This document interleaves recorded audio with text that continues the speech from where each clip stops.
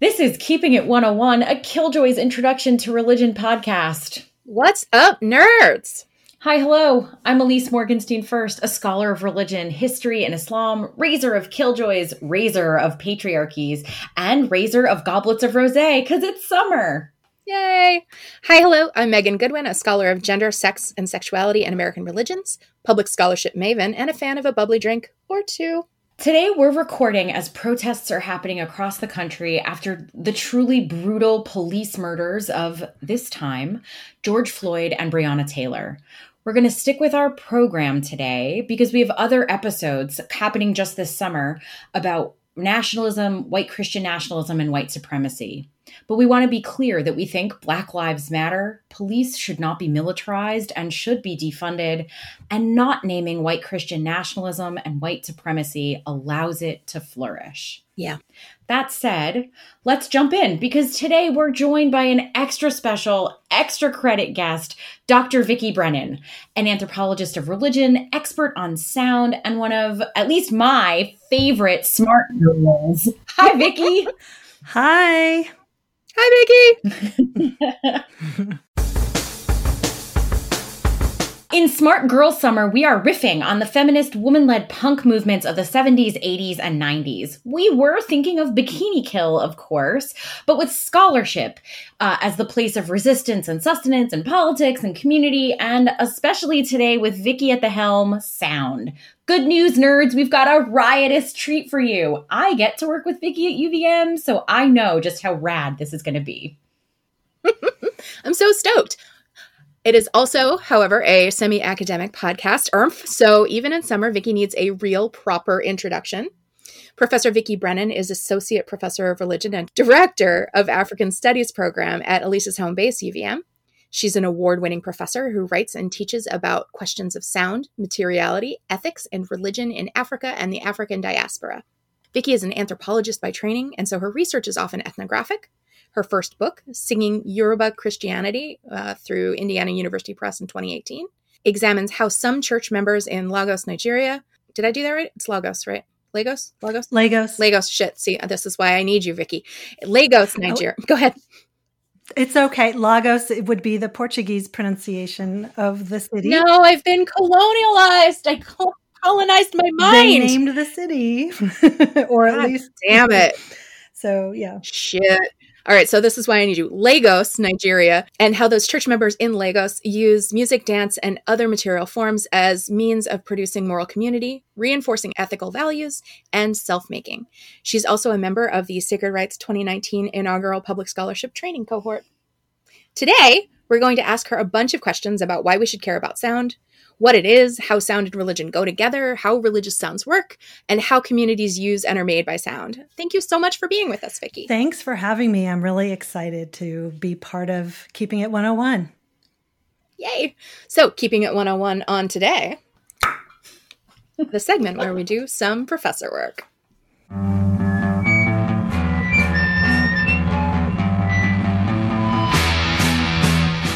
All right, so I will level with the audience. I know what you work on, Vicki, and I know how rad your class on sound is.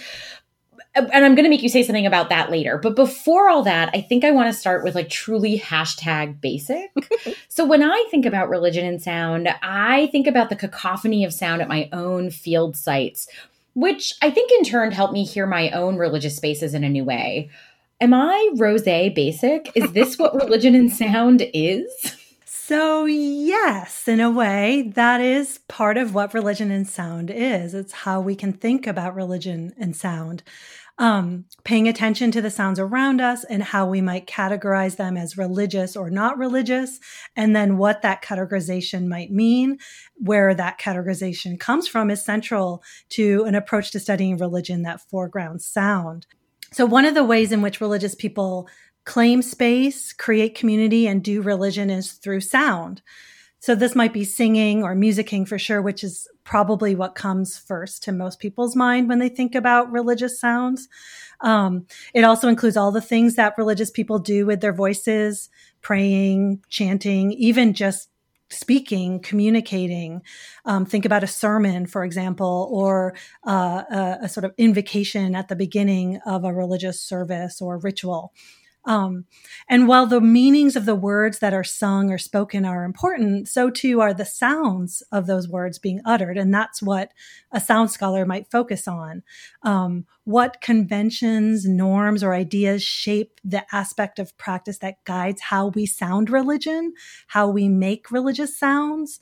And what can that tell us about how members of a religious community come to recognize themselves as religious and how they are connected to each other? I'm going to be obnoxious and jump in here because I'm just so excited about this already.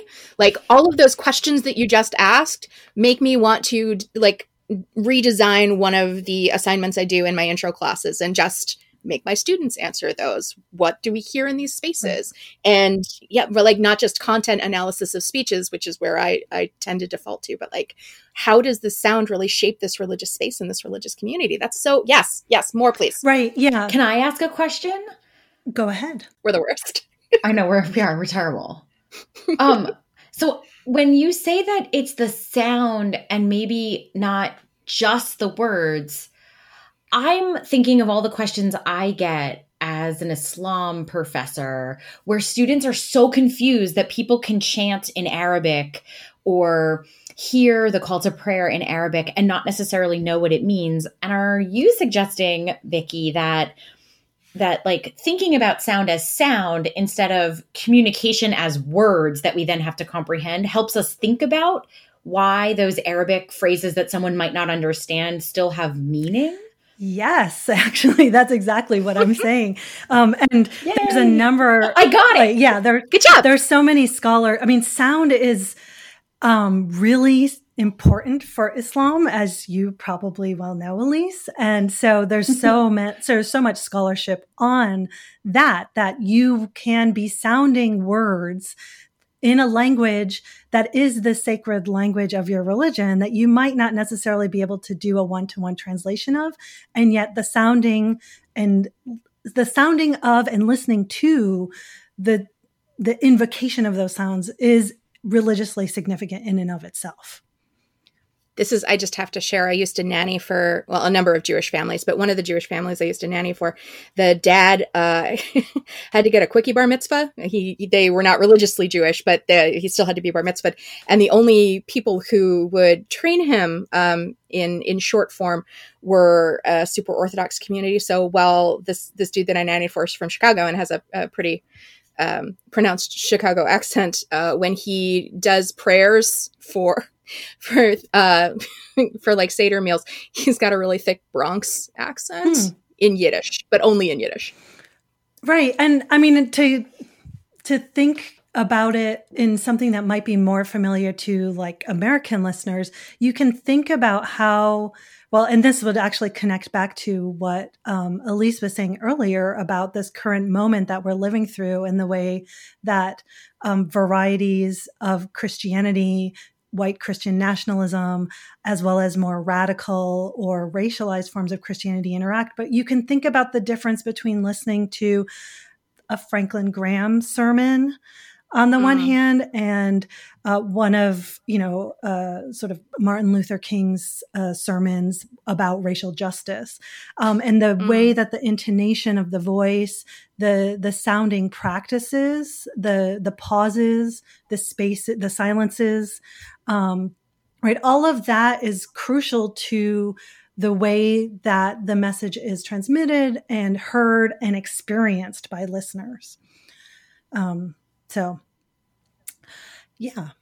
Yeah, that's awesome. Yeah. Okay, we cut you off. Oh, that's okay. We did. Sorry. Keep saying your things. Say some more. Sorry that you're so interesting. Well, I think that's actually, I think I'll talk about this a little bit later on, but that is something religious scholars are really good at paying attention to meaning and interpreting texts because, as you guys keep talking about in the podcast, for a long time, that's what the study of religion was, right? And in fact, there's more to that, right? That there are these sounded aspects, but we can even move beyond those sounds that we might understand to be sort of being deliberately made as part of religious practice, the music or the speech. We can also pay attention to what we might call ambient sounds that are not often explicitly acknowledged or recognized, but that also form some of the texture and experience of religious practice. So one way to think about this is using a word that sound scholars use frequently, the soundscape. So the idea of the soundscape was elaborated by the composer R. Murray Schafer as a way to bring attention to the relationships between sound and space, or sound and place. And anthropologists and sound scholars draw on the idea of the soundscape in a variety of ways to talk about how relationships between sound, place, and environment impact cultural beliefs, perceptions, and behaviors, all of those things that are certainly part of religion. Okay, I'm going to pause again because, again, I'm a newbie here. So can you just go over one more time? If I want to talk about a soundscape, what am I talking about? It's our secret word of the day. Well, so the soundscape is the soundscape is the audio correlate of a landscape. Okay. Right. So if you're thinking about a landscape painting, for example, right, and R. Murray Schafer is a composer. So he's trying to he's engaging in a creative practice, right, of creating music via bringing together sounds. He's trying to think about, like, what is the relationship between landscape painting and soundscape composition. Now, the R. Murray Schafer he's great to think with, but he's also, there's so many problems and assumptions embedded in his ideas about the soundscape. Yeah. He's a dead white guy, right? You, Vicky, are an expert. If you were just going to tell me what you, Vicky, think when I say soundscape, just give me the super 101 version. So we're talking about all the sounds that make up people's experiences and ways of knowing in a place. I love that. Yeah. Yeah. And to recognize that these are socially and culturally informed, right? That it's the environment, our knowledge of the environment is certainly shaped by sound, but that we're sort of using our cultural and social frameworks to make sense of those environmental sounds. Cool. Yeah. So the soundscape of a religious space or community would include things like I'm thinking explicitly of the churches where I've done my research in Lagos. Things like the flutter of fans circulating air in a hot building, the hum and feedback that comes from an amplification system. It could be the sounds of traffic outside. In a very different context, it could include things like birds singing or leaves rustling if you're in an outdoor space. These sounds may not be explicitly part of a religious doctrine or deliberately cultivated on the part of participants in religious ritual or practice, but they may be felt and experienced as crucial to the shaping of this religious space and the making of it as a space for community and for doing the kind of work that a religious community would want to do in that place. Okay, my mind is totally blown, and I'm also feeling like all of my scholarship is now dead because it doesn't have this kind of richness, which I will work through on my own time. But I must know more. It is. It's just like, yes to the bird sounds and the hum of yes to all of that crap. What have I been doing with my life? Too late now. Maybe Vicky can help us think more about this. So can we talk about like senses and ritual or sound and perception? Yes, I would. So I always love to talk about this, and I think I'm going to get a little too very basic for you guys, because I'm going to get a little far away from religion when I start to talk about this. But I think it's something that's really important to acknowledge. And I'm constantly gushing about this to my students, and I'm sure they're always like, why is she talking about the hairs in people's ears? But anyway, right. So let me just start with some basic like sound 101, right? Please. So sound's a key medium through which we know the world. We as humans come to know the world. All of us, whether we're hearing or non-hearing. And I think that's important to acknowledge. I'm not going to talk too much today about deaf culture and deaf attitudes towards sounds, but to acknowledge that nevertheless, because sound is vibration, all humans perceive sound in some kind of way, right? And we use it to orient ourselves towards our surroundings and towards each other as we live our lives. Right. So sound is basically vibration. It's perceived in our bodies via these felt vibrations. And it's primarily through feeling. You know, you've had this sense of feeling a vibration. The bass is a sound whose vibrations we feel in our bodies, not just in our ears, right? And hearing is the dominant way in which most humans sort of perceive sounds, right? Sound becomes perceptible via feeling and hearing, right? So for those who are able to hear the sounds, then hearing is a key sensory mode. It's a way that we receive information about the world around us. And it's also how we contribute our presence to the world via our sounding practices, right? And you can think about this, like this is again, you know, not necessarily thinking in religious context, but you can think about, for example, people, like we know all kinds of things about what happens in the depths of the ocean because of sound, right? We actually send vibrations down to try to find the bottom of the ocean floor, or ice fisher people use sound and vibrations to test the thickness of ice to know whether it's safe to go out on it, right? So these are all some of the ways in which we come to know things about our environment, to sense things about our environment using sound, and then to actually do things with the knowledge that's produced via sound. Okay, right. This is great. I will also say, Vicki, ocean equals whales equals Moby Dick equals it's already about religion. Okay, yeah, true. This is so true. Yes. It's true. All things are about my thing. Sorry, Vicki, you were saying. That's part of what I love about you, Megan. I always make it about me? Yeah, exactly. I would just start talking and somehow I'd be able to you'd be able to connect it to your research, which is great because I feel like I don't know that much about your research. Oh, well, the good news is we're doing another episode on religion and pop culture where we'll specifically be talking about my book, but I don't know that you should encourage this behavior, Vicki. This is at cross purposes with where I've stood with Megan for at least 12 years. Oh. Good luck. Yeah, I don't know Megan as well as you do, Elise. So. Sorry, you were saying about your very interesting research that might not also be my research. Right. So this is where I get to talk about ear hairs. Cool. So,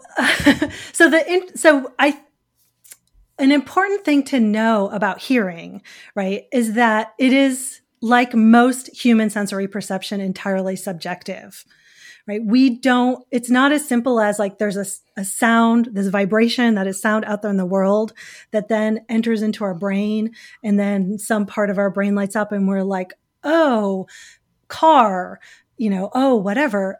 In fact, our ears, right. Well, we're still learning a lot about how humans hear sounds. The thought used to be, right. And this is probably the what a lot of people still think, is that the vibrations push against the eardrum, which then causes the brain to process those vibrations as sound and to interpret meaning out of it. But it's actually the hairs in our ears that are vibrating. And they produce their own sounds, and those are the sounds we hear. So we don't actually hear the sounds out there. We hear the sounds inside of our heads. It's our ear hairs that are vibrating. Wait. Okay. So everything we hear is really like it's not the noise. It's like a signified. Yes. Yeah. Whoa. That's trippy. My mind is blown. My mind is blown. And we're like not even halfway through the podcast yet. Holy crap. Yeah. And for your show notes, I know you guys do a really good job with this stuff. I'll give you a link. There's a sound artist who has actually made a recording of the sounds of his ear hairs vibrating. That is, right, a sort of really interesting way of thinking about how all of the work that's going on in order for us to process our sensory, the sensory information that our brain receives. This is so wild. See, this is why we need you. Smart Girl Summer.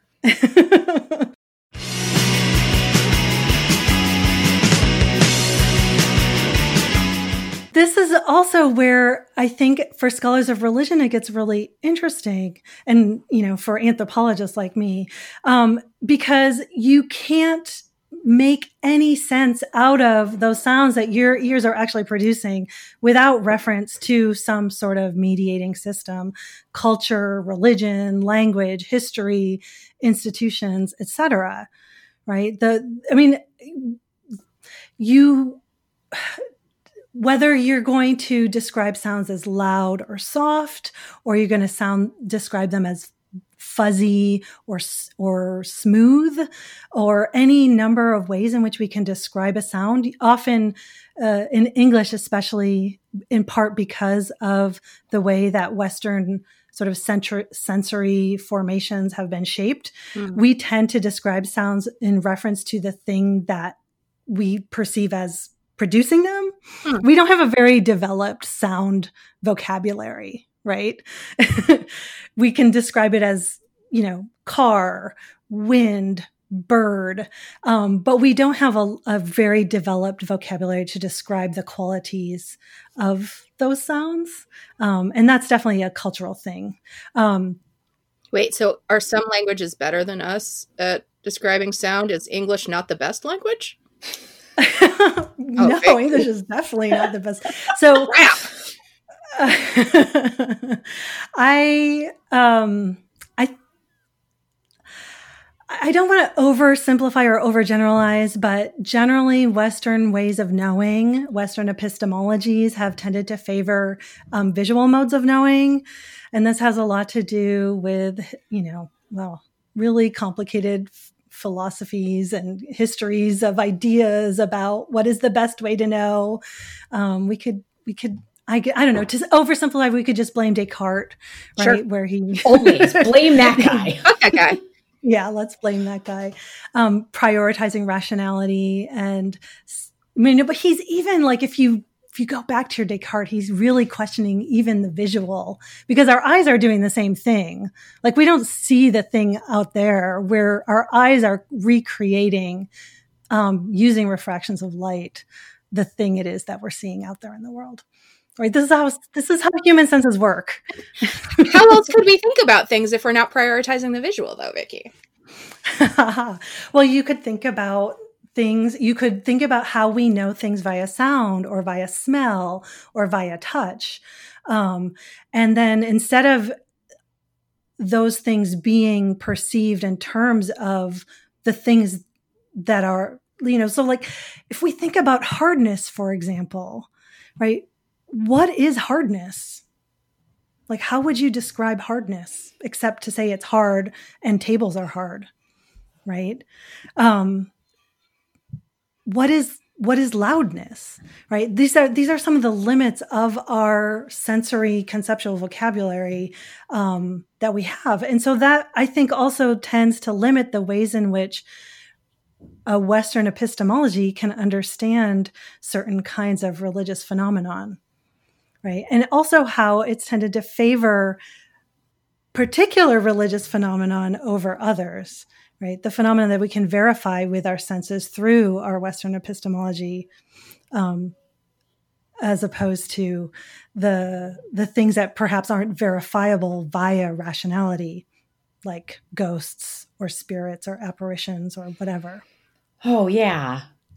Am I making sense here? Yeah, no, you are. I just I got kind of excited to just listen, because I don't think, right? Like, I'm a historian. My training happened in manuscripts. And so I, at best, would see people's descriptions of sensory perception. Right. Yeah. Or descriptions of music or chanting ceremonies.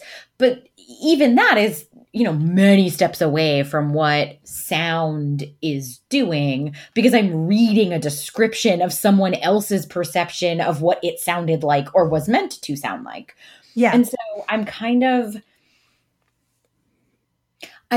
of shocked that, as someone who does this work, that I have lost so much of the language of embodiment, because I don't imagine, or have not imagined, sound as part of an embodied experience. Yeah.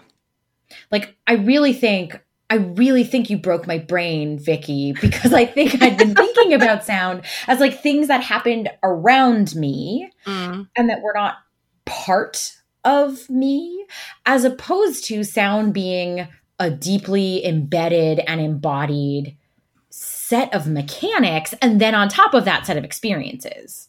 Right. And like doing work on your body, right? Like I yes, my brain is likewise broken. I'm very much in a Foucauldian, like there are not one but many silences, but my silence on silence and noise is one of them now. And sound is literally moving parts of my body that I don't even know that are there. And as somebody who like does a fair amount of thinking with Judith Butler and all of her work to insist that writing is a physical medium, right? Like it's work done by the body. I have not thought about my ears or the hairs inside them as part of the production of knowledge and how I encounter the world. Even though I sing, I love music. I just, my brain is broken now. I mean, I think just to come back to the original question you asked me before I started talking about ear hairs and whatnot is, like once you take this into account, it means that ritual, like if you're a scholar of religion who studies ritual, right, it's all broken open, because you can't just say, and there was incense, and there was music, right? And there was a drum, because it means that there's so much more going on with the presence of that drum or that incense or whatever, right? Yeah. Because it's having this distinct embodied impact on the people who are participating in that ritual.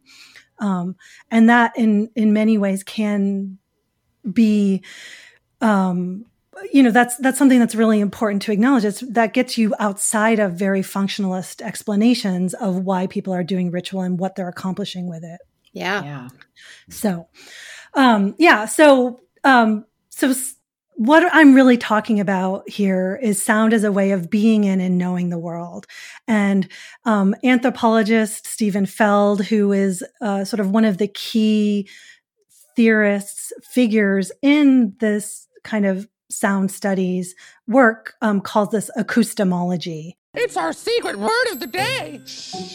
Or acoustic knowing. So acoustomology, he's bringing together acoustic and epistemology. And he's talking about this acoustic epistemology, this sonic way of knowing.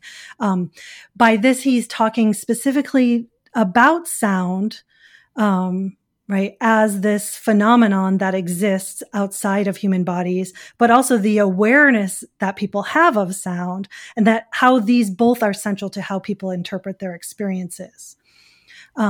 This acoustomology doesn't come from nowhere. It's an awareness of sound and an interpretation of sound that takes place in relationship to our cultural and social norms, to our values, to all of the mediating systems that we have to make sense of all of the kinds of information we receive via our bodies, via our sensory perceptions.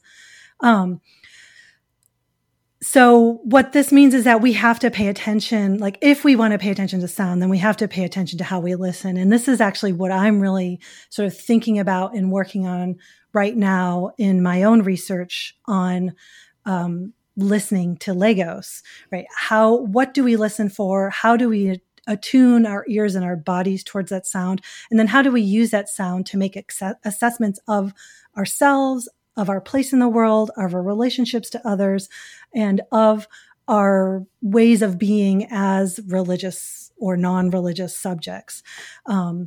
So So acoustomology, there's another little word of the day for you. Love it. Love it. I am geeking out so hard right now. I'm in like a Bakhtinian dialogism place of like how where meaning is being made in and on the body and in like, yes, more. Give me more. So I want to know, thinking about this acoustomology, but also like, I'm a little bit of a ringer. I've read your book. I know what you work on. I think one of the things that you just said about acoustomology that feels really exciting to me is like, we need to think about and pay attention to how we're listening and how we as individuals are, orienting our like physical bodies or physical ears, but also our interactions with others around sound. But I also know that you think about sound as a way that we build and are part of community. So that's a disgusting oversimplification of how you think about it. But it's part of it, right? That this idea that sound binds people together and is used as a medium for binding people together and also is an identifier of communities. That's part of what you do, right? So can you tell me a little bit about that? How does sound work in communities? Yeah. So, well, I just want to say that it's like, I keep emphasizing that while we're experiencing sound is this subjective thing that our bodies produce, the only way we can use that subjective experience is through reference to some sort of cultural and social phenomenon, right? I think this connects back to what you guys have talked about in earlier podcasts about how Sheilaism isn't a religion, right? Like you can't just come up with your own vocabulary for sound or interpretations of sound and then use that to do things in the world. If you want to exist in a world with other people, which as humans, we actually need to do that, right? Right. So there's no, like, you're always going to have to relate it to some cultural or social frame of reference.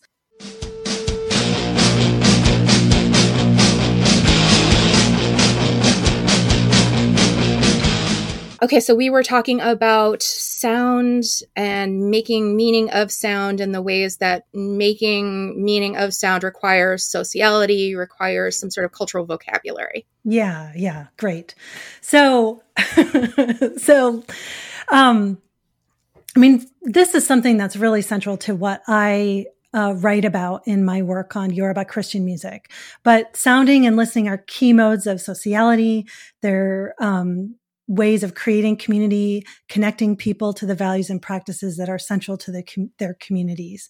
Right. So just to go back to the body, to start again in the body, singing together has physiological effects. Neuroscientists have done research that's shown how people's heartbeats can become coordinated while they sing together in a choir. What? Yeah. What? That's the one that always blows, like this, when I teach that in class, students are like, oh my gosh. But yeah, so you can start, they just do simple heartbeat monitoring or pulse monitoring. And at the beginning of a song, people singing together, their pulses will be all over the place. But as they come to sing together, their heartbeats start to be coordinated. And I mean, this can make sense. I have literal chills. Like I am a choir kid from way back. That is so intimate. Yes, you have literal chills. That is literally what's happening, right? Yeah. And I mean, I think it makes sense, right? Like when you sing together, you breathe together, and then your bodily functions start to coordinate with each other, right? My point is like, yeah, that's great. But what's more interesting than that is that this is an aspect of human embodiment that a variety of religious and cultural traditions and formations have taken advantage of, right? This is a capacity that our human bodies have, and it gets taken up to do certain kinds of things with groups of people as social beings, right? To accomplish forms of solidarity, to produce togetherness. And I'm going to talk a bit more about power in a moment, right? But I don't want to assume that that's necessarily a good thing or a bad thing. I mean, this is why soldiers march in formation to create a groupness, right? But it also, as your experience of singing in choir and the literal chills that you experience, it can make you feel connected, not just to whoever it is that you're singing with, but to the values and ideals that are part of what brought you together to sing in the first place. This is so wild. Yes, please tell me more. Well, I'm going to get pretty nerdy here. My students know, maybe Elise knows to her great chagrin, that I love to talk about Durkheim. It's not to my chagrin. I love you and I can manage Durkheim. I mean, Durkheim is a problem, okay? Yes. But you also, like, spoilers, dear nerds, you also do really interesting thinking with Durkheim that, like, quite frankly, I'm not smart enough to do. Like, I see Durkheim as a problem and I'm like, bah, next. Whereas, like, you're really, like, chewing on him and I don't want to say like repurposing, but you're really thinking with some of the conceptual framework that I just kind of ditched. Yeah. Well, I mean, there's lots of good reasons to ditch Durkheim. He's trying to make a kind of universalist evolutionary argument about people and, like, his elementary form. He's like, oh, Aboriginal Australians, they are the most primitive, most simple, and therefore we're going to use their religion as the basis for all subsequent religions. Like, that's just racist nonsense. Yeah, fuck that. Yeah. Okay. I didn't know if I could say that. You want to say it, Vicky? Go ahead. It's our podcast. Fuck that. As much as Thank you. That's racist bullshit. Now you're getting it. Welcome to Keeping It 101. But I also think there's something worth continuing to think about in terms of as my students will, hopefully they all can recite it by the end of my classes, right? If religion is eminently social, as Durkheim says, and I think this is something that the ladies of Keeping It 101 would certainly say, the grant, right? Mm-hmm. If religion is eminently social, there's something about, like, for Durkheim, sound is central to the production of that social. He talks about how religion is a feeling, right? That it doesn't work. Like, you have your beliefs and your practices, but that the connection that individuals have to those beliefs and practices doesn't work unless there's a feeling. And this social force of religion that is experienced in moments of collective effervescence, where the social celebrates itself as a social and experiences itself as a social, right? It's shot through with sound. It's noisy. It's a commotion, but as he notes as well, it's also coordinated. And this is the point in class where I would start reading from Durkheim's text. I think I'll stop there. Wait, I have a follow-up question, Vicky, because you said religion is a feeling, and, like, we definitely had to read Durkheim in our pro sem, but when you say religion is a feeling, Durkheim didn't mean it was like my special feelings about Jesus. What he meant was feeling it in my body? Yes. What? Yes. Wait, but religion isn't feelings about Jesus like emotions. It's also feeling things with your literal body? Well, I think if we read Durkheim in a certain kind of way, he would say that the emotions you might have towards Jesus, the love of Jesus. I mean, we're fine. It's okay. Well, not you, Megan, but the emotions that one might have if one loves Jesus are actually linked to the feeling in the body that's produced by your participation in religious ritual. Whoa. Right? So, yeah. Whoa. So I'll recommend. Oh, go ahead. Religion is doing work on the body. It's not starting from a belief. It's you're being shaped by your environment. Like, yes. What? Yes. Yeah. I'm learning so much today. And I'm going to just insert another reading reference here. You guys can put it up in the show notes, but there's this great piece by Gia Tolentino that was in the New Yorker last year about, I can't remember the name of it, but it's basically, she talks about her experiences growing up in a Pentecostal church in Houston, and participating in the kinds of baptismal rituals or revivals in the church. And then she talks about taking ecstasy in college. And then she talks about a whole number of different kinds of experiences of religious mystics. And she says, if I feel the same way, like if I have the same kinds of feelings after I take ecstasy as I did when I was a kid, participating in the revivals at church, are those the same things? Right? And what does that mean? Well, this is the BULSD experiments too, right? Like, interesting. Right. Interesting.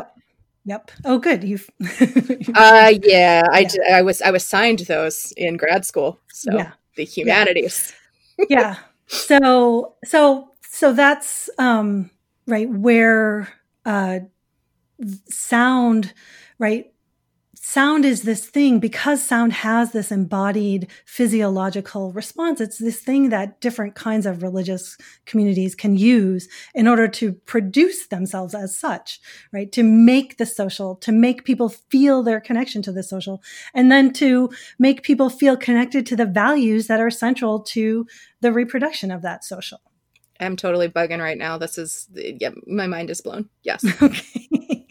But then to come back, like, it's really important to pay attention to power, right? Mm-hmm. That this isn't just something that happens innocently. I mean, this is again where, when I teach Durkheim and I'm talking about all this stuff, and we watch people do yoga at Woodstock, or, participate in other kinds of music festivals, as acts of collective effervescence. And then I often will end with a clip from Triumph of the Will. Oof.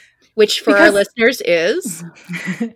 Which for your listeners is a sort of Lani Riefenstahl film about Nazi Germany. And how great it was, right? It's not a condemnation of Nazis. No. And Nazi superheroes are the best. Yeah, exactly. And look, if we could trust that people knew about Nazis, would we even need the podcast? Sorry, Vicky, you were saying. That's okay. You guys are great. I can't keep up with the jokes. But I mean, I think that we can see, once you start watching these scenes of collective effervescence happening one after the other, you're like, oh crap, like Nazis, that was what was going on with them. Yep. Right? Like, there's not anything inherently innocent, or it doesn't exist outside of history, right? Religion isn't inherently a good or a bad. I think, to quote my favorite podcast, religion is people, right? Religion is what people do. And so these kinds of things always have to be considered in relationship to the structures of power, to history, to what people are trying to do with religion and sound in particular moments. Wait, Vicky, does that mean sound is political? Yes. Yes, absolutely. Sound is political. I feel like we need like a ding, ding, ding, ding, ding sound. Yeah. And I mean, this is how, sound becomes linked to ethical ways of being in the world, right? And by, like, for example, the churches that I study in Nigeria, they see their participation in Christian worship as directly countering the contemporary condition of Nigeria, which they see as saturated with corruption, with selfishness, with all of these things that are sort of antithetical to their understandings of community and the values, like moral values that they idealize. And as I argue in the book, as I discuss in the book, a key part of ensuring that church members stay connected to those moral values that ensure the production of good lives for church members is by singing together, right? Because they're disciplining themselves towards those moral orientations to the world. The book being your book, written by Vicky Brennan, Singing Yoruba Christianity, which our listeners should definitely check out. Yes. Homework is coming later. Homework is coming later. I just really like Vicky's work. No, thanks a lot. That's really nice. But I mean, this is not necessarily my original theoretical insight. I mean, I think this is where I bring my sort of interpretation, my use of Durkheim together with kind of with the critical perspective of folks like Assad, who I know is a favorite of the podcast, or certain members of the podcast, right? To think about how these are actually at the same time as they are these effervescent, feelingful ritual modes, they're also modes of disciplining, of making bodies, of making selves, of shaping one's orientations towards the world and the social and the self. And so that's how that's how you have to pay attention to the ways in which these things are being used and to what ends by people as they do religion.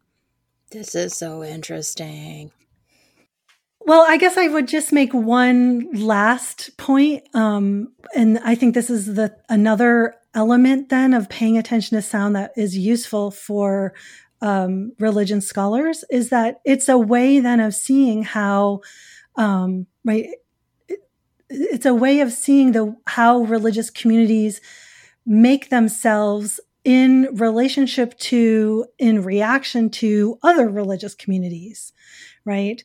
So you can see, for example, disagreements then about religious sounds in public spaces, or the noisiness of religious sounds, as being debates about the proper, improper way to construct community and to live one's life.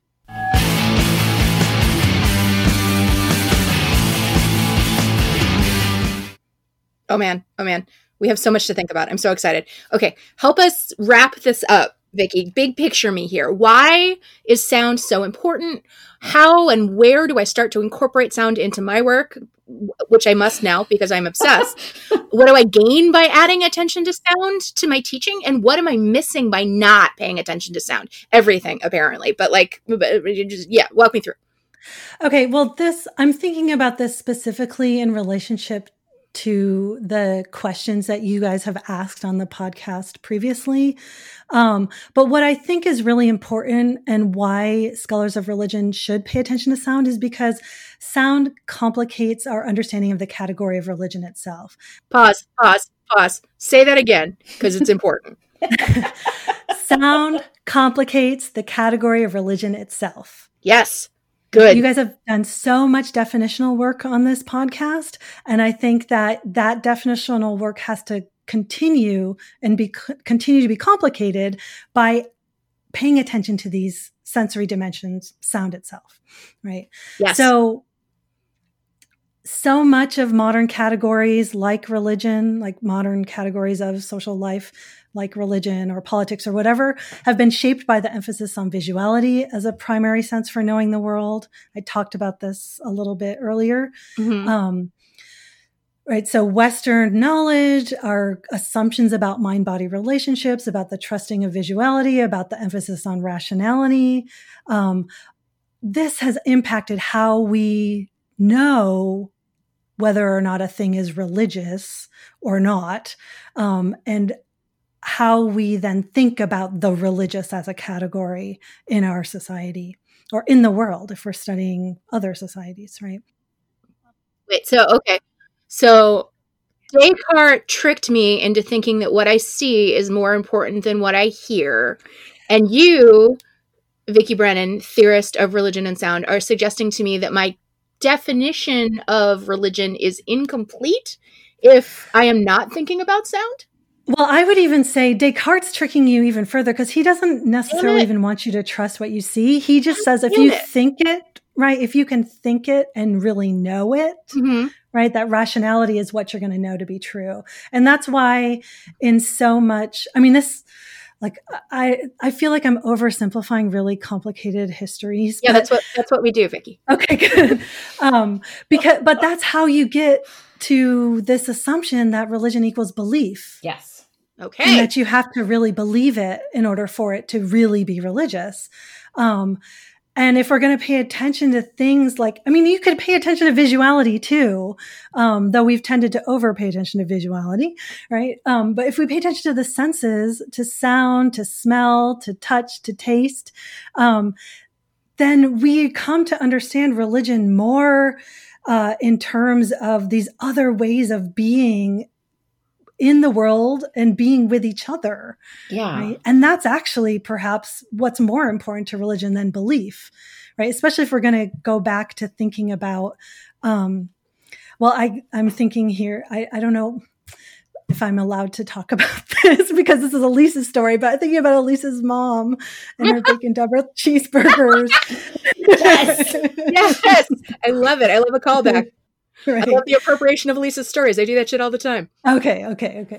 So anyway, I think that once we start paying attention to these other sensual modes of engagement to religion as feeling, it gets us beyond the rationality that's embedded in Western thought systems through which religion is often known and assessed. And so for me, as a scholar who studies religions in Africa and African diasporic religions, right, this helps us really think in a different way about things like spirit possession or about experiences of ghosts or ancestral spirits, because those kinds of modes of religious engagement are shaped by other kinds of sensory modes. Yeah.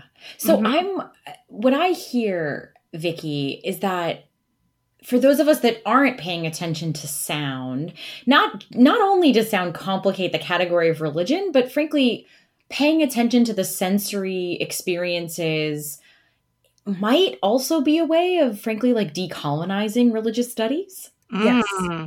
Yeah. Hey, Vicki, can you say that for us? Sure. Yes. Paying attention to sound, paying attention to the senses in religion is a practice of decolonization, because you're not then thinking about how do I have to say that the Orisha in Regla d'Ocha, which is a Afro-Cuban elaboration of Yoruba religion, right? Do I have to say that they're real or not? Right? Well, we can talk about the way in which they're sensed and their presence is made real in human bodies via spirit possession. And that's a completely different approach towards studying the practices or what people are doing when they're doing religion in that context. I love it. I kind of feel like any religious studies scholar who's dumb enough to tell the Orishas that they're not real is on their own. But I also like this decolonizing approach to, just understanding human experience. Yeah, exactly. I think this is where, for me in my classes,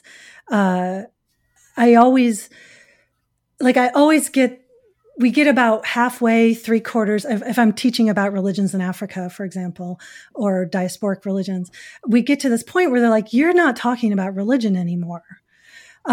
Because now we're talking about kinship. We're talking about politics. We're talking about, and I'm like, what did you miss? Like, let's go back again, right? Because the point is that religion isn't this separate space that can be separated from these other domains. That's the matter of private, individual belief.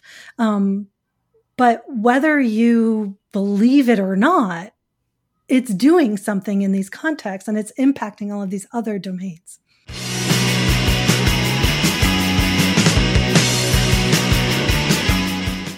You've heard from us. Let's hear about us. It's Primary Sources. Primary Sources!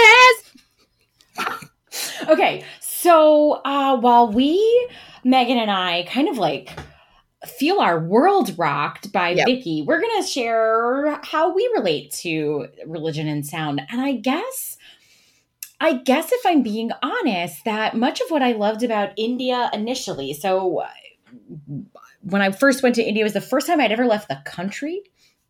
as a tiny little undergrad studying abroad. And I think that what I first both loved and hated and felt deeply overwhelmed by was what Vicky has just described as the soundscape.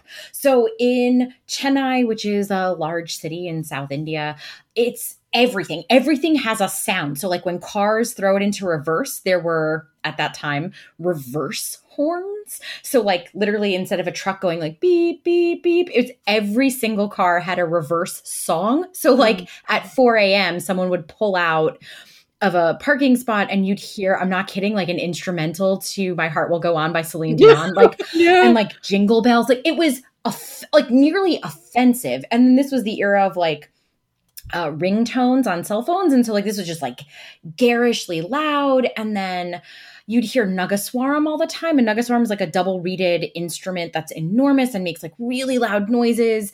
But in India, when people get married, you get married at this specific hour of auspiciousness. And so if that is 2:30 a.m., then we are walking through the streets with a Nagaswaram. So all of, and zikr at Sufi dargahs and bells and chants and traffic. And my memory of that first couple weeks of India was that it just felt loud. And so when I think about why I loved India so much, I actually think it's sound first. And then the other thing that I'm really thinking about, Vicky, as you say, that sound helps us make community, is actually one of the ways that I've quote unquote passed as an insider-ish outsider in my years of research in South Asia. And that is that I can click my tongue and suck my teeth in a disapproving way. And I can, which is to say that I make all the noises that are associated with disapproving aunties. And so real talk, I don't think that's because I'm secretly Indian or that I paid attention enough. I really think this is just the way women of a certain age make noises that are not an outright condemnation of a youngin's behavior, but are rather a generic scoff.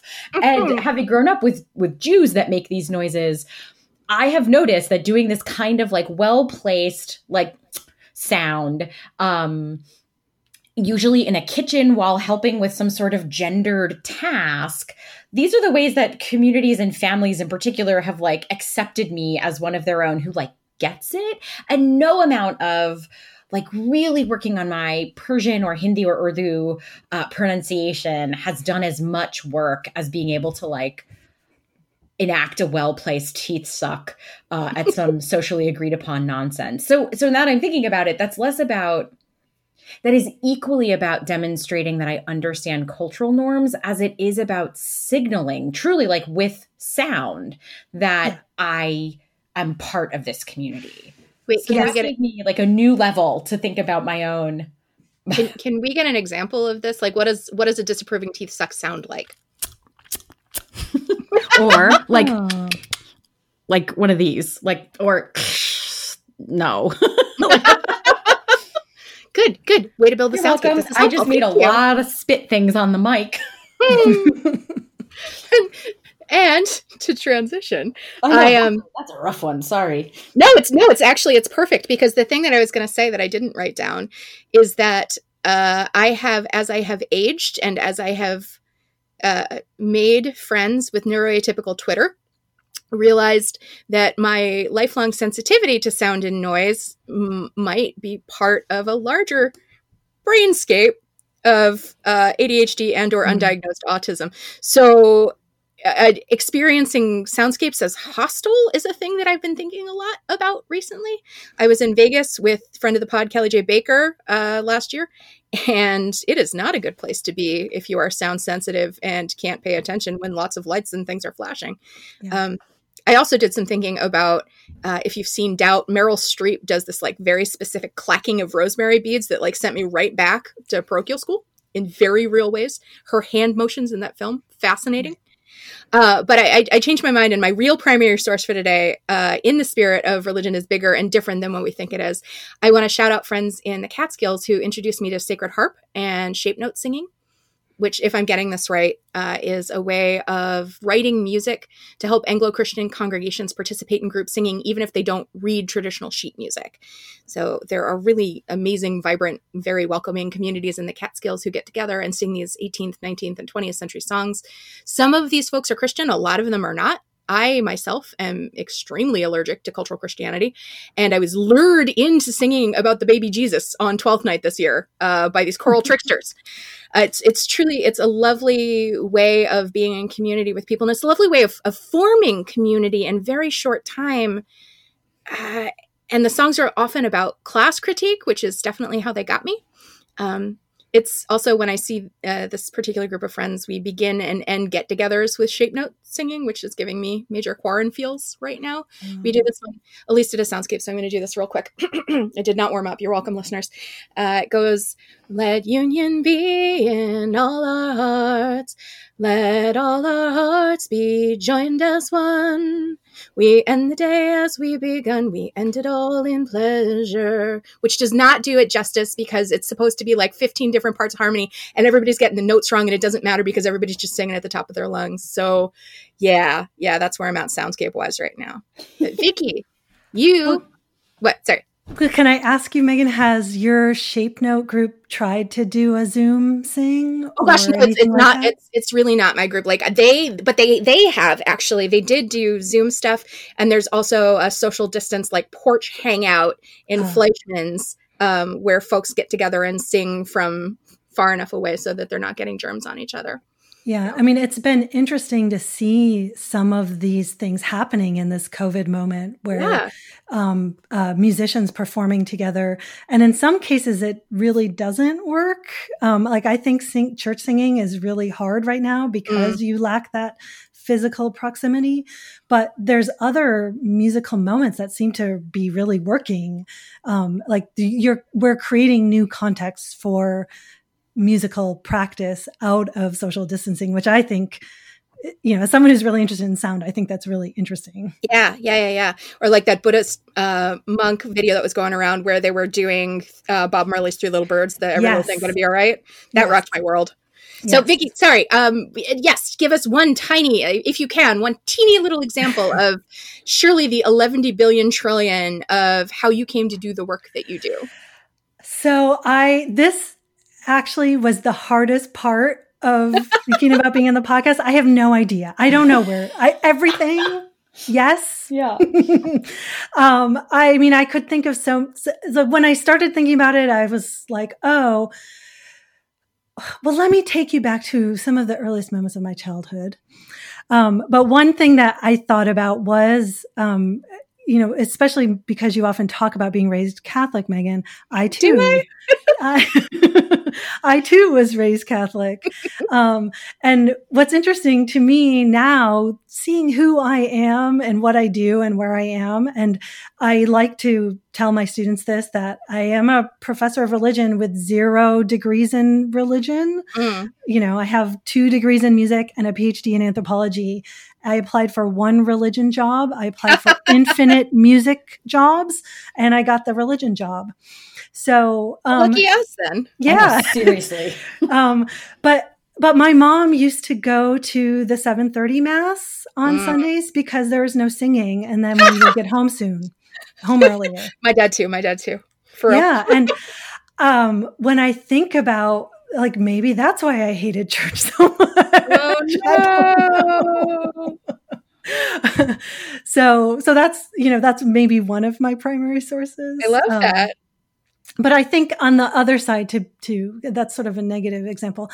But I also think about when I was in college and really starting to get disillusioned, because I went to college to study music and either to become an orchestra musician or I really wanted to be an orchestra conductor.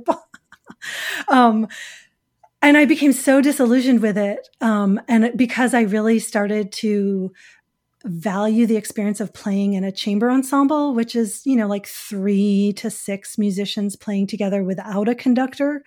And to really to value the kind of experience one had playing together closely with those musicians, communicating with a lot of nonverbal looks, gestures, but most importantly with your instrument. To me, that seems the closest to the kinds of feelingful religious experiences that Durkheim, for example, was talking about. And perhaps that's why people who are really into classical music like chamber music so much, because it is a kind of direct performance of certain kinds of values of communication and care and understanding. That's awesome. Yeah. All right. Well, that was Primary Sources. Vicki, do you want to do the Primary Sources song with me? I actually am going to say that I didn't realize you sang it every time. Every single time.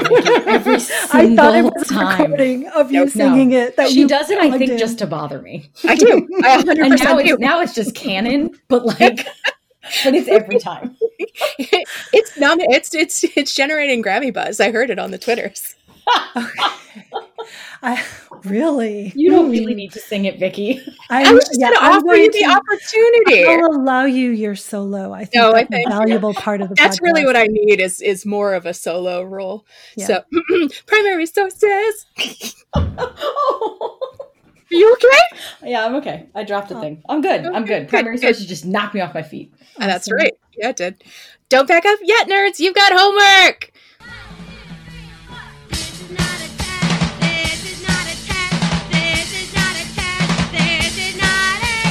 We know, it's summer. But just because we're chilling in socially distant pools with curbside picked up cocktails, I'm not actually going in the pool at all, that's a lie. But I might get to go to the ocean. Anyway, cocktails. Yes, we also have books at the ready. So first and foremost, don't forget all of this and more will be in the show notes. Hey, Vicki, what should our listeners pick up if they want to know more about religion and sound or more about Nigeria specifically? Well, before you pick up any books, I want to tell you to start by listening. How we hear, how we don't hear is shaped by who we are and how we've learned to listen. So we need to bring that to awareness. So if you're really interested in thinking more about sound and the way that sound impacts religion or any other aspects of your the lives you live, then listen. Listening carefully can help us recognize how we are always actively filtering sounds according to the context in which we're in, according to the conventions, the things that we've learned in terms of how to listen. So pay attention to listening, how you categorize sounds, what sounds you hear in the foreground and in the background, and what enables that categorization. So my first homework would be to just take a notebook. Don't take a recorder. That's often a mistake that a lot of people who think they want to study sound make, is like, oh, I'm going to record the sounds, but actually listen to the sounds, because a microphone is not an ear. But go somewhere. Right? Yeah, exactly. Those errors. A microphone filters according to the ways in which a technician, sorry, I'm going to get all nerdy again, y'all. It filters according to the way in which the technician programmed the mic to listen, but that's not how ears work. And so pay attention to your ears and think about what your ears are doing. Go sit somewhere and listen and write down all the sounds you hear, and then write down the sounds that you thought were important, and then think about why you thought they were important, right? And that can be in a religious context, or you could, since we're all, most of us are socially distancing in our homes, you can, do that outside. Or if you're participating in any of the protests that have been going on, protests are great sites to do some listening exercises and to think about the role that sound's playing in those contexts. Really important. Should I recommend some books or some readings too? Yeah, go for it. You can if you want, but also I am more than happy to let you be the expert on this podcast. Yep. You can recommend that, or I think it would be a baller move and actually a good exercise for you, Vicki, to claim your expertise. Just be like, I just told you to listen to stuff. And then Elisa's like, read Vicki's book. And I'm going to be like, also listen to her podcast. The end. Cool. Well, then I'm just going to say, listen. Listen hard. Yes! Awesome. Well, I guess for my homework, I'm just going to assign you Vicki's book. It is really fantastic. It's called Singing Yoruba: Christianity, Music, Media, and Morality, and I will link to it. Megan, what do you have? I am going to recommend that you listen to Dr. Brennan's recent interview on the Classical Ideas podcast. And also check out the American Religious Sounds Project. Vicki Brennan is on the board. You can find them online at religioussounds, all one word, .osu.edu. You can find Megan, that's me, on Twitter at MPGPhD and Elise at PROFIRMF. Or the show at keepingit_101. You can and should find Professor Vicki Brennan at VICKIBRENNAN and find her website at keepingit101.com. Till next time, get those rosés out and peace out, nerds. Do your homework. It's on the syllabus, but you can take it outside. And listen hard.